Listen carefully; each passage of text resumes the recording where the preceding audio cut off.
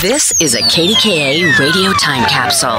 Now, the CEO and president of the Heinz History Center, Andy Masich. Many historians consider Gettysburg a turning point in the Civil War and the greatest battle ever fought in the Americas. And through it all, Western Pennsylvania played a critical role in the Union victory. In the summer of 1863, Confederate General Robert E. Lee sought to move fighting out of the South and claim a decisive military victory. News of a Confederate invasion spread throughout Pennsylvania, and many cities, including Pittsburgh, braced for an attack by mustering militias and building fortifications. In late June, the Army of Northern Virginia brushed aside Pennsylvania companies at Chambersburg, Shippensburg, Carlisle, and Mechanicsburg before concentrating on Gettysburg.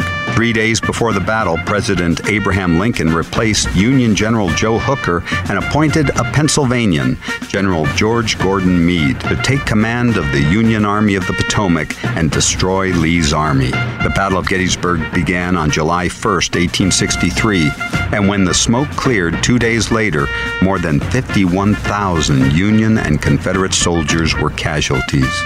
Meade's army forced Lee to retreat to Virginia. More Pennsylvanians fought for the Union Army at Gettysburg than any other state, and Pennsylvania furnaces and factories provided much of the war-winning materiel. Crippled by the extensive losses of personnel, supplies, and morale, Confederate armies finally surrendered in 1865, and the Civil War came to an end. Learn more about Pittsburgh's role as the Arsenal of the Union at the Heinz History Center.